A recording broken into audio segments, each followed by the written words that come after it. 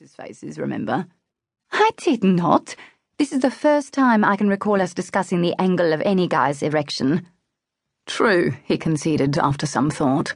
But that Frank guy was really boring. I wasn't interested in hearing about his antics in bed. Come on, he was nice. And boring. He was always really sweet to me. And super boring. Cleo sighed. She really couldn't argue with him. Frank Sharp, whom she dated for 2 months and slept with twice in the same night, had been a regular snooze fest. Both in bed and out of it. Cleo had actually fallen asleep during the sex act, both times. Not her finest moment. She'd broken it off with him immediately after that and hadn't dated anyone else in more than a year. Dante was the first man she'd slept with since then, and poor Frank couldn't compete with that. Most men would have difficulty competing with a guy like Dante DeMasso. I'm not going to discuss the matter any further, Cleo said decisively. I've probably broken a dozen of his stupid non-disclosure rules just by telling you about it. Best to let the matter rest and pretend it never happened. Cal gave her a long, level look, and she dodged his gaze. He could look as skeptical as he liked, but Cleo was going to pretend it never happened if it killed her. Cleo had all weekend to think about what she would say and how she would act when she saw Dante again on Monday. She practiced her cool, slightly disdainful looks in the mirror and her professional, "Good morning, sir. Yes, sir. No, sir. And as you wish, sir," out loud every morning and evening. Yet she was still a bundle of nerves when she walked into the office Monday morning.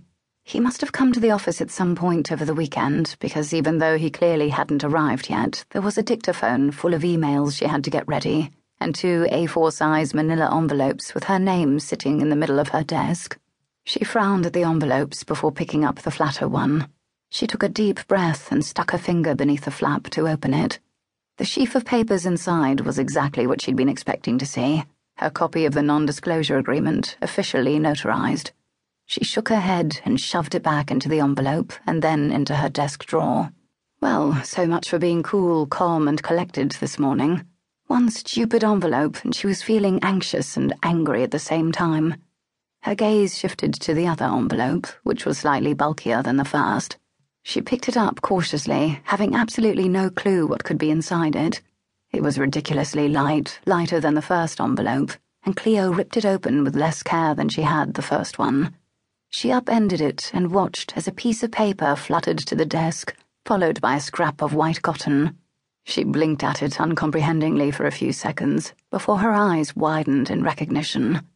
She gasped, blushed, and grabbed up the Hello Kitty boy shorts in a lightning-fast move, terrified that someone would see them.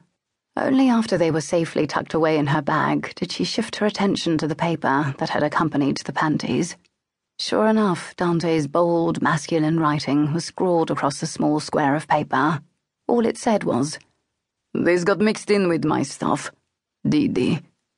Cleo crumpled the paper up in her fist and tossed it in the wastepaper basket. Lovely. Just when she'd resolved to never again think of their encounter in Japan, he had to bring it all back in graphic detail, without even having to be physically present. She sat down behind her desk after getting the fancy coffee machine up and running, and watering her old enemy, the ficus. She was well into the emails when Dante finally sauntered in, nearly an hour later. Completely focused on her work up until that moment, Cleo was aware of his presence almost immediately. She tensed, all her practice and preparation instantly forgotten in the face of his overwhelming presence. Good morning, Miss Knight," he inserted smoothly, before she could get a single word out. "I trust the jet lag isn't too bad." Damn, why couldn't she speak? He waited for a moment, but when it became clear that she had nothing to offer other than that one strangled word, he cleared his throat and gestured toward the computer. "Are you nearly done with those?" She nodded mutely. "Good." He shoved his hands into his trouser pockets and rocked back slightly on his heels. "Great." Why was he just standing there staring at her? Why didn't he say something, or leave, or tell her to go to so-and-so's office for the rest of the day? "Peter Whitman's secretary has resigned," he said abruptly, "and I feel that the position would be more in keeping with your skill set." Oh. It's a slight dip in salary, but you knew that you'd eventually have to take a step down.